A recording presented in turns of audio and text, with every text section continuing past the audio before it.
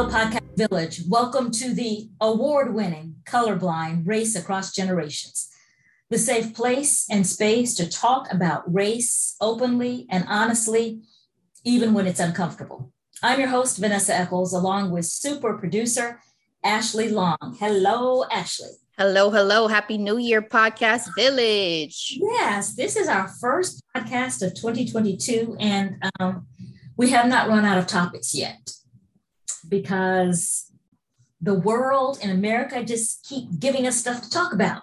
Yeah. We're talking about one of those while Black situations. You know, it's like fill in the blank: shopping while Black, walking while Black, sleeping while Black, studying while Black. In this episode, we're talking about banking while Black. Journalist Eric Rasmussen from television station KSTP in Minneapolis joins us to talk about his investigation of a banking while Black case where there was some action taken, a legal settlement. Also joining us, Nekima Levy-Armstrong, a civil rights attorney, activist, and founder of the Racial Justice Network. Let's listen. Eric, thank you for joining us. Thanks for having me. And Nekima, thank you for joining us as well. Thank you for having me. So Eric, let's start with you to give our listeners some background on what happened with this case of banking while Black. Yes, really that hashtag had been around, but the case we looked at, we received information about this 23-year-old man, Joe Morrow, worked at a fairly popular or well-known grocery distributor just outside the Twin Cities, and had a paycheck, and kind of on his way home says he stopped at a U.S. Bank branch in Columbia Heights, and that's just another one of the sort of suburbs close to Minneapolis and St. Paul. And in a very short amount of actual time from him walking in the bank where he had an account to cash his check, he described to us a series of events where there was a delay, and then the manager came out. He says, in front of everyone, the manager accused him of fraud and trying to pass a fake check, and even asked him to leave. And Joe said he obviously disputed that and said, "I want you to cash my check." At that point, the manager called Columbia Heights police, and this happened in a matter of minutes. And when police arrived, they came and they found Joe Morrow in the bank manager's office. At some point, Joe Morrow was put in handcuffs. He was detained until ultimately the important call to his employer was made, and it was determined, of course, the check was real, and he was sent on his way. But really, what made this case stand out is that we were able to get body camera video of this. So this shifted from a classic he said story, and it depends who you want to believe, to now the majority of the incident is captured on camera that we can see. And what that revealed was it supported Joe's story to a great extent. It showed him sitting calmly, and the incident that sparked his being put in handcuffs was him standing up when he was told to move into another office. So that obviously gained a lot of attention and made people pretty upset. When did this happen? This happened in October of 2020. And the timeline is important. Obviously, we're talking 5 months after the police killing of George Floyd, which mattered to the nation, but certainly to us here in the Twin Cities. And then also, this was only brought to our attention just a little less than a year after this happened. And where that's important is Morrow's lawyers told us they had tried, without seeking publicity, to resolve this with the bank, to get some sort of settlement to compensate him for what happened and also get an explanation. So what finally prompted them to do something? Well, I don't try to lay out causation, Vanessa, but I can tell you what the timeline is. A year had passed. They had gotten nowhere despite multiple letters to the bank. They had not filed a lawsuit yet, but they declared their intent to do so, and nothing had happened. After we interviewed Joe Morrow in a very short amount of time, I called the bank, talked to their communications people, told them we planned to report something. And a couple of weeks after that, they reached an undisclosed settlement. As they say, what a coinky-dink. Right. So let's be clear. He had an account at the bank. Right. He had a legitimate check from the place where he worked. Yes. And we're going to we'll post a link to the video so people can see his demeanor, because that played a great part in what the police were saying. You don't see him being belligerent. I mean, I've seen the video. He's kind of laid back and like, what's going on kind of thing. So all that plays into this. Right. And we talked about not letting to do the he said, she said. The other piece of information we had to rely on was the police report. And the police report stated that that's why they were called there. He was accused of passing a fraudulent check. And as far as him being detained, they said he flexed at the manager in a threatening manner. And again, what the video shows is him standing up, clearly frustrated. But there's a great deal of dispute over whether that amounted to, threatening someone. So, Nekima, let's bring you into this discussion. How did you find out about this case? I found out about this case initially from someone in the community who reached out and let me know that there was a young Black man who had experienced discrimination. I was able to have a conversation with him about the circumstances. And at the time, he was very frustrated because he felt as if he had been treated in a discriminatory manner and that he had not received justice. He had been treated like a criminal. And I empathized with him when I spoke to him about his case. We talked about the circumstances. Although I am a civil rights attorney, he was already represented by counsel. And so I just had that opportunity to kind of hear him out and empathize with him. And then Eric ran his story. And from that point in time, I'm the founder of a grassroots organization called the Racial Justice Network.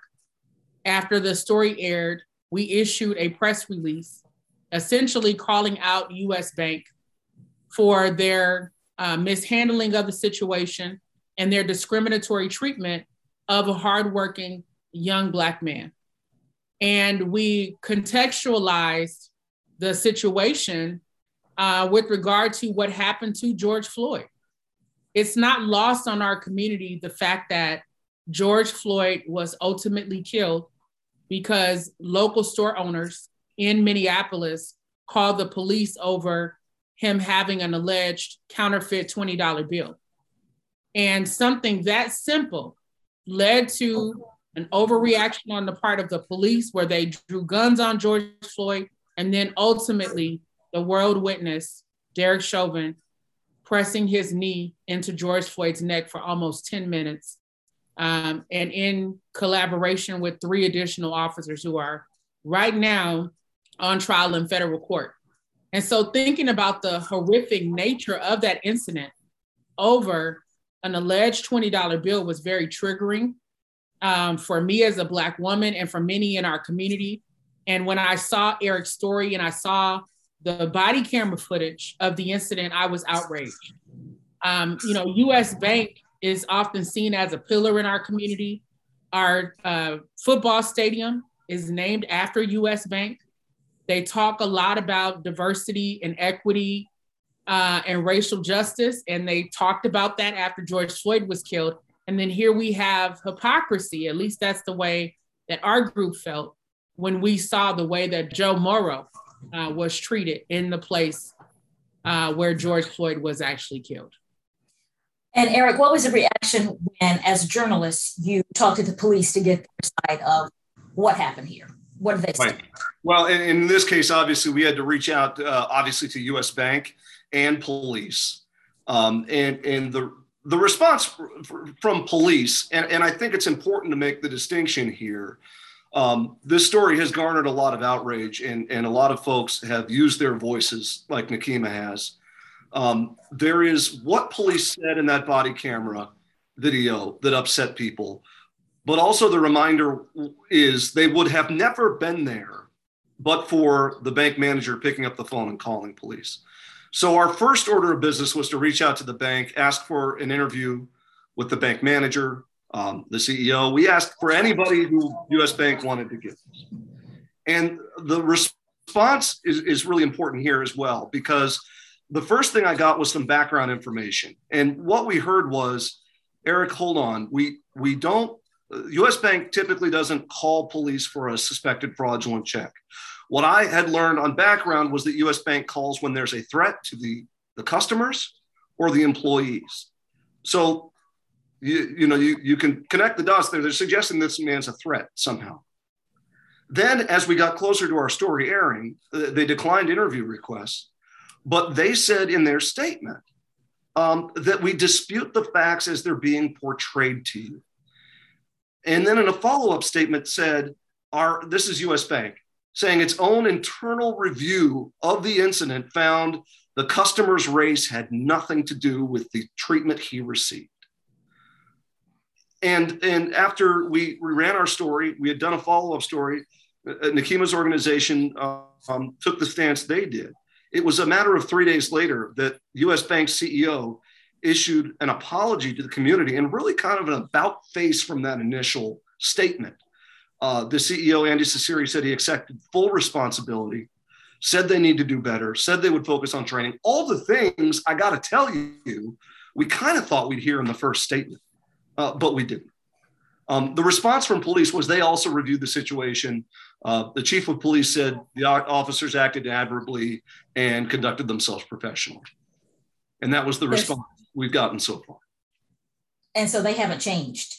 We did reach out additionally and they've declined to comment further. And when the bank officials made that statement about their internal review, I suppose they told you the makeup of the people who made that review, what those people look like. No, they didn't, Vanessa. And also it raises the question, and part of the reason we're all even sitting here talking about this today, unless you've got some new technology to search into the brain and heart of a person and their subconscious, I don't know how you reach that conclusion, but I can just report what they tell me, that was their initial finding.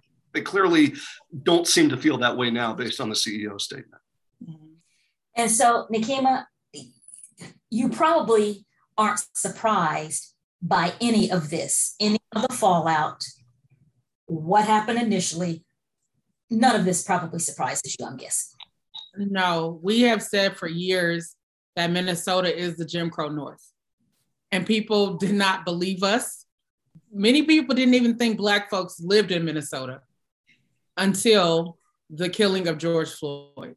Although we've been out in the streets for a very long time, demonstrating, also going into the halls of power, demanding justice, demanding accountability, demanding transparency in terms of how these systems function to perpetuate injustices and racial inequality. And so in this particular situation, seeing the bank do what we would call Minnesota nice, where they're taking what looks like a soft approach and, we were just doing our jobs and this unfortunate incident happened, but we're essentially closing the door on any further accountability. And that is what we typically hear when there has been discriminatory treatment of Black folks in the Twin Cities. It was just disheartening, though, to see the anguish that Joe Morrow experienced, the fact that this incident still has an impact on him today. He felt dehumanized and criminalized while simply trying to cash his check, which was unacceptable. And so after we put our statement out, the next day was when US Bank backpedaled, when the CEO, as Eric said, issued a different statement in response, accepting responsibility. I also received a phone call from the CEO, as well as the vice president. The vice president is a Black man, Greg Cunningham. And so we had a very long conversation about this particular incident and the larger issues at play with regard to US Bank publicly claiming that they focus on equity and diversity and inclusion, which is on their website. It's what they've talked about. But then seeing the dehumanizing treatment of a Black man who's just trying to cash a check that he earned, and how there is a disconnect. And so in our statement, we actually issued several demands to US Bank, regarding looking at their training, making sure that there is racial sensitivity training, making sure there's accountability, particularly for that bank manager. And he was actually removed from that branch. They would not give additional information about whether he is still employed by US Bank. But from my understanding, there is now an investigation that's being taken more seriously. And people, so after we put the statement out, we sent it to media outlets, and we posted it on Facebook as well. And some of my Facebook friends actually went into the bank. People called the bank. They lodged complaints. They sent emails. They showed up at the bank. And that's when they found that that manager was not there. And that manager had been replaced temporarily by an African-American person from a predominantly Black community. So Eric, this case also was a little bit different in that there was actually a legal settlement in the case. Is that correct? Right. And it's not that uncommon. I certainly don't need to tell any of you, or probably many of your listeners who are Black, that there are stories like this all the time, everywhere. It is not new, and we're certainly not holding it out as that. But there's not a lot of data on it. And the other thing there's not a lot of are people's firsthand accounts. And one of those reasons is either the person doesn't report it at all and they just chalk it up to life, or these settlements happen. And if it weren't for the timing of things, you could have never heard Joe Morrow's story, because after they settled, his lawyer made it clear to us that they, as to the terms of the settlement, couldn't say another word to me, not a follow-up, not a, we need to get a little extra video of you walking around. We got nothing. The information pipeline was cut off as soon as that settlement, according to his lawyers, was complete. So if it were not for us talking to him beforehand, and I'll tell you, getting the body camera video at the gun, they were imminently about to settle when Joe Morrow agreed to release that to us. Because in Minnesota, the parties in the video have to consent to its release, which is why if you see the story, the bank manager is blurred out. We didn't do that. By law, police had to blur him out because the bank manager didn't consent. There are no details about the settlement itself. No, none. Not that have been made public, no. And Nikemi, you talked about this a little bit. What does this say in terms of the larger picture, particularly with all of these companies after the summer of George Floyd? All these companies coming out with statements saying we support diversity and equity and inclusion, Black Lives Matter, blah, blah, blah. Getting down to the nitty gritty, though, there wasn't much follow-up for businesses. Right, absolutely. It seemed as if it was business as usual at the point that Joe Morrow went into the bank. And the fact that the folks in the bank who were running the bank didn't make the connection between what happened to George Floyd and the fact that they chose to call the police on a young Black man, knowing the dangers that exist when you have aggressive police officers who show up. Police officers who are, for example, known for using excessive force or who have anti-Blackness in their hearts. And the way that Joe Morrow was treated, although the Columbia Heights Police Department affirmed the officer's conduct, from my perspective, they never would have talked to a white man in the way that they talked to Joe Morrow. They talked to him almost like he was a boy that they were trying to keep in line. And the fact that they didn't focus on the fact that he was humiliated in front of other customers in the bank and placed in, I believe, pink handcuffs for no reason whatsoever, without even a real investigation into the bank manager's claims that it was a fraudulent check.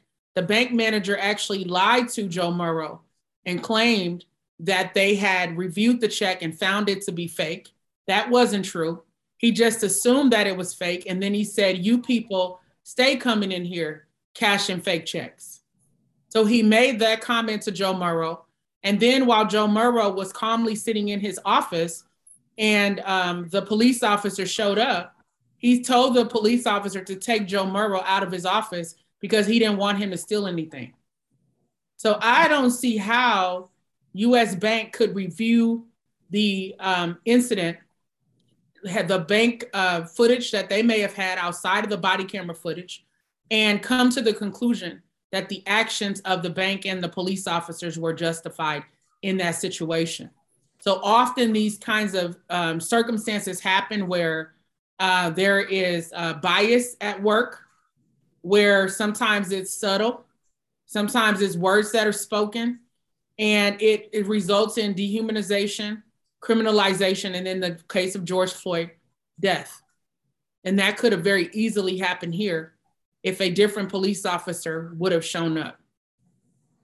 Eric, when you talked to him, did he give you any indication of a simple phone call? Seems like it could have settled this. Just call the company and say, hey, does this guy work there? And did you cut him a check today?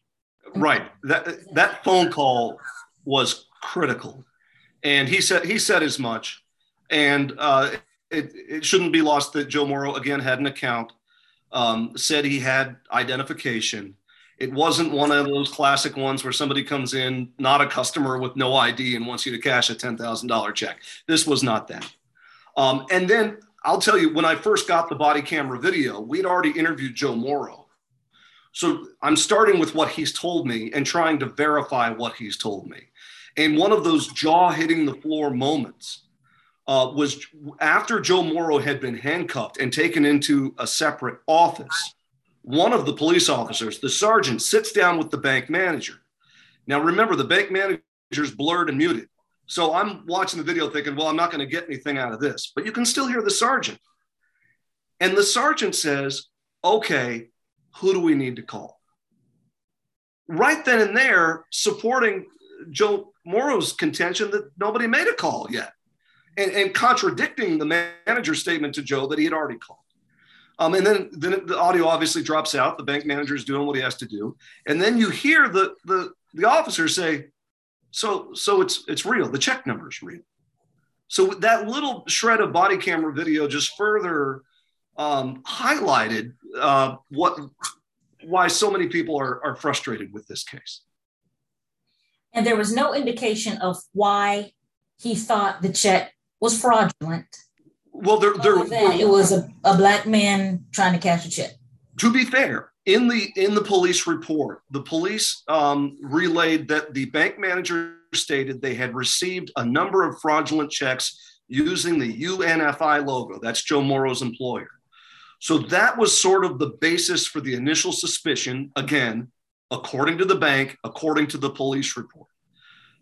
So look, it's not my job to try to make guesses or suggest anything. I just report what's in front of me. But they say that was the original reason for it. But what didn't happen was that next step, the call to the bank. You tell the person, hey, hold on a second. We'll be right back. We got to check something. Those we've spoken to who are experts in banking, in implicit bias training, and the study of discriminatory practices at banks say exactly that the next step would have been to be open and upfront with them, saying, hey, we've had some, fraudulent checks. Give us a second. We just need to take this extra step. And Akima, doesn't that speak to the issue of how differently he was treated as a young Black man? A phone call is just, hey, just hold on just a second. We'll get right to this.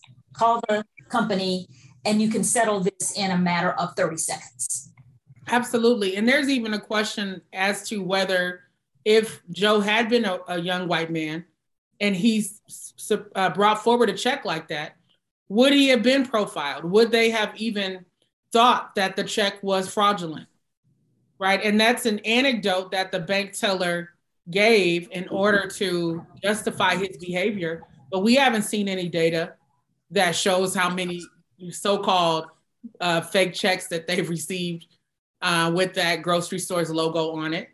And let's think about the fact that it took a white male newscaster to actually dig into the story and not just sweep Joe's concerns under the rug for this to be brought to light. That rarely happens in the Twin Cities within our media community. So I want to commend Eric for listening to the story, for interviewing Joe, humanizing him in front of a very wide, broad audience, as well as getting the body camera footage and bringing this to light. That was very unusual compared to what we normally experience here. So thus far, there's no proof that the bank had received fraudulent checks from the company where Joe worked. That's just what they said, correct? Right.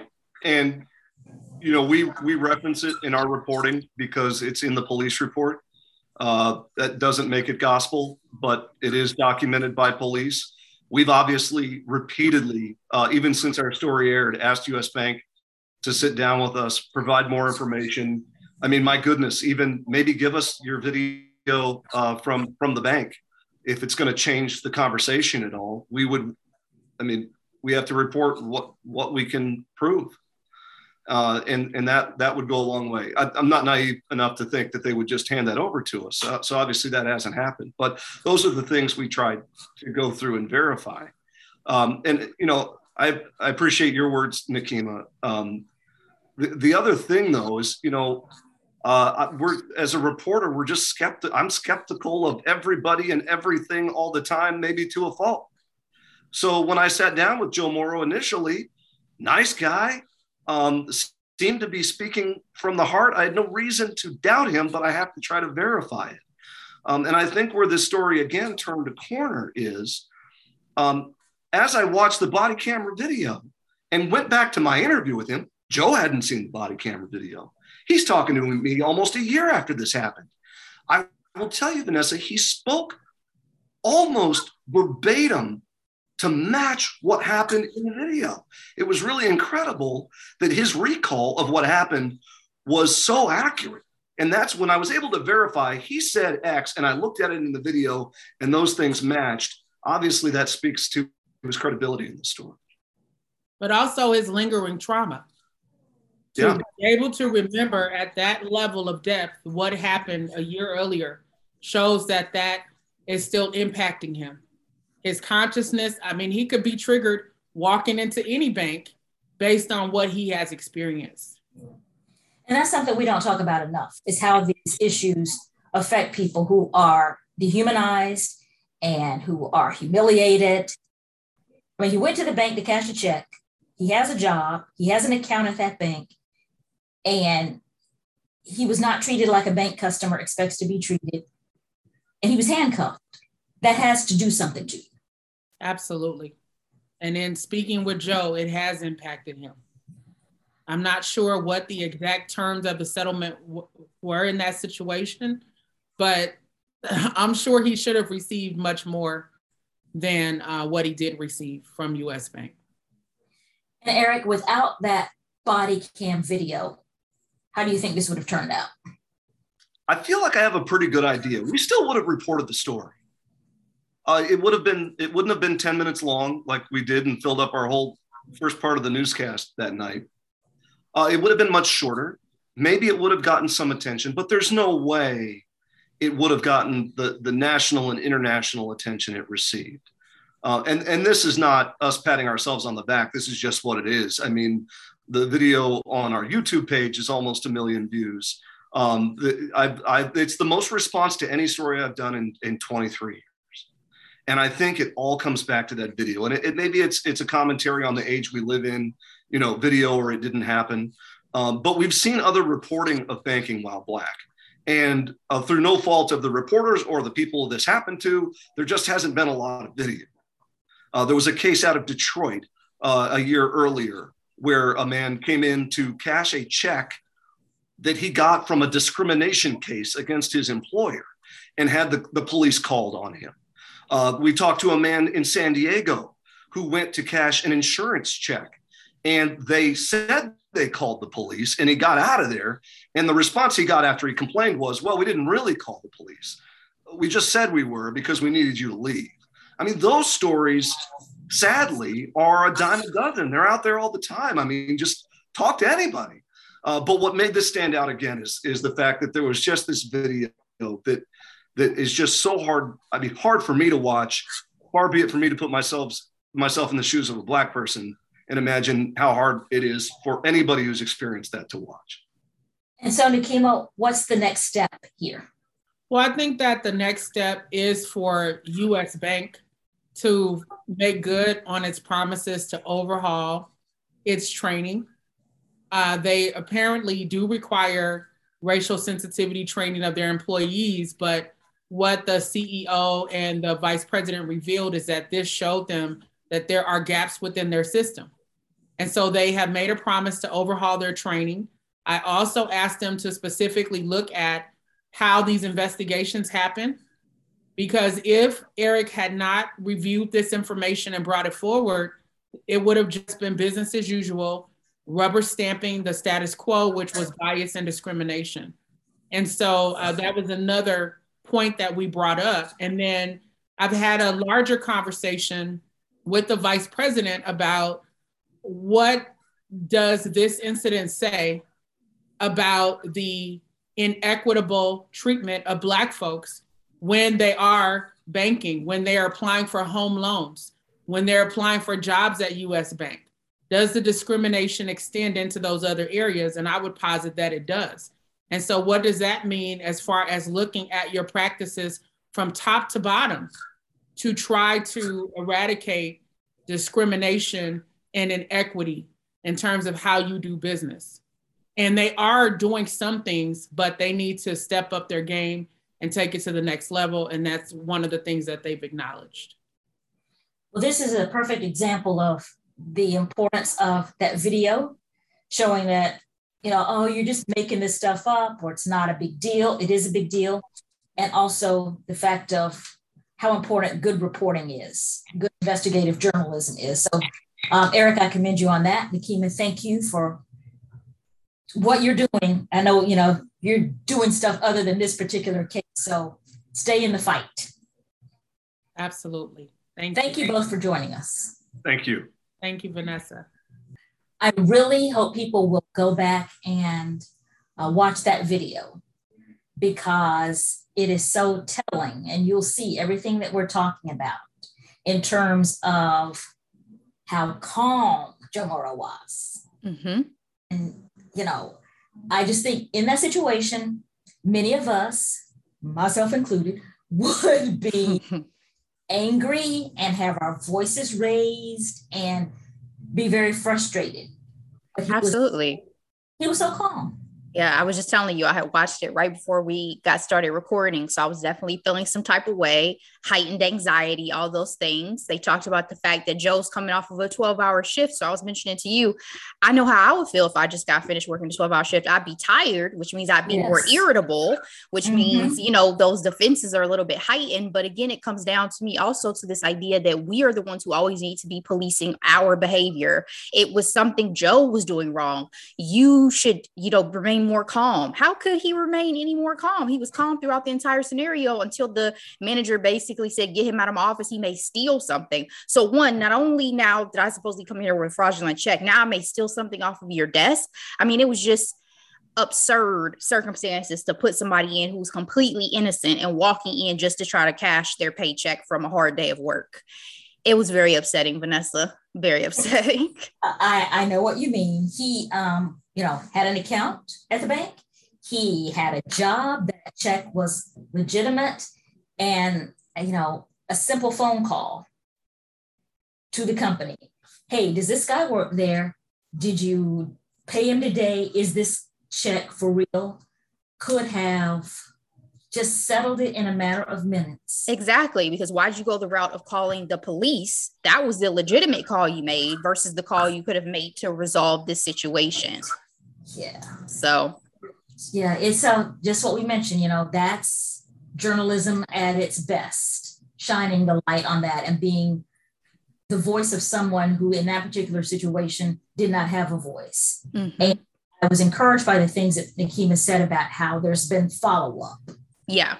With working with the bank and with the bank realizing we have to do better. So yes, bank, do better is the bottom line on all of that. There you go. That's quite an episode for our first episode in 2022. Thank you, Podcast Village, for joining us. Again, we'd love to hear from you. You can email us at colorblindpodcast@gmail.com. You can find us on Facebook and Twitter and Instagram. So here's to a great 2022, and here's to the day when we don't have to talk about some of these issues. Not sure we'll live to see that, but I have hope.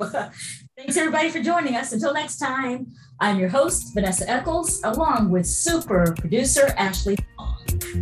See ya. Bye-bye.